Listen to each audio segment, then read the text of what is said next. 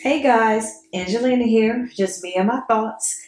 Want to talk to you about this today, and it is you don't have to always have to share your blessings. It's that simple. You do not have to always share your blessings. I am a firm believer that there's more than enough for everyone. And it really disheartens me when I see people who have stepped out of that comfort zone and they've allowed themselves to be stretched.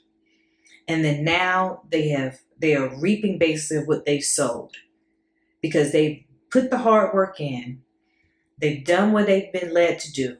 And now they're reaping the benefits, whether it be financially, whether it be spiritually, emotionally, they're reaping it. You don't have to always share that. You don't.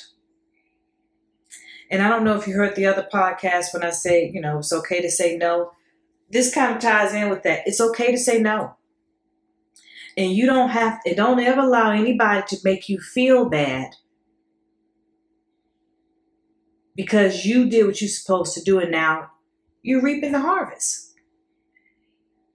Some things God has given to you is supposed to be for you.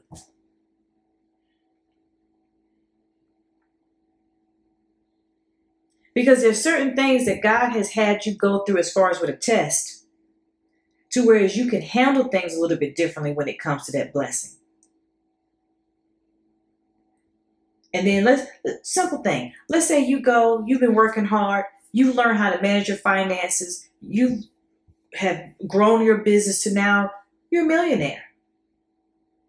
You have someone who really never really had held a job. They never really pay their bills. And then all of a sudden, I'm going to help you out. You're going to get this $1 million. And they blow through it.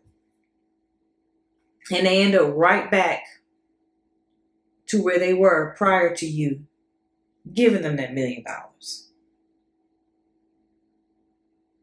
Now here it is, you want to share the blessing that you received, but they hadn't gone through what you've gone through in order to be able to respect that blessing and to understand how to nurture it and take care of it. I am a firm believer that if there's certain things that God wants people to have, He will make sure that they have it.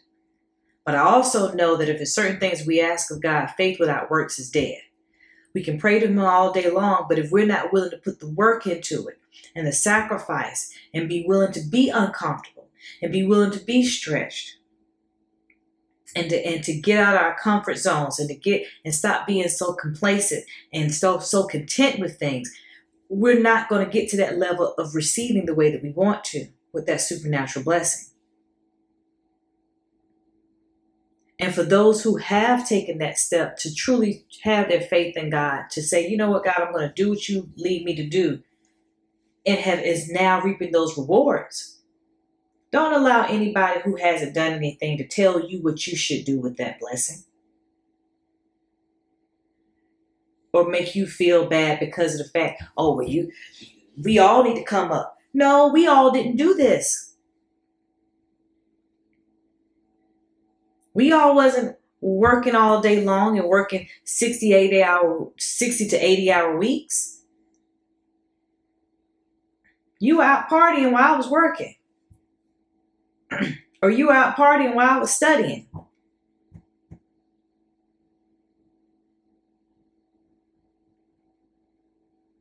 It's okay not to share your blessings. It is. And so don't make anybody let you feel guilty. And I'm not saying that you should give to charity and all. That's not what I'm saying at all. I'm saying for those who are being made feel guilty by other people, because what they do is they see what you have and they automatically feel, well, you have it, so therefore you need to give it to me because I'm connected to you. I'm talking about those type of people who, when you needed them, was nowhere to be found, and all of a sudden now they're here, all in your face, telling you what you need to do with what you have.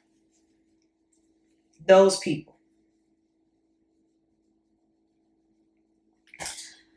as always, I like to always say, have a blessed one. Thank you so much for listening to me and my thoughts. Remember, you don't have to always share your blessings. Okay?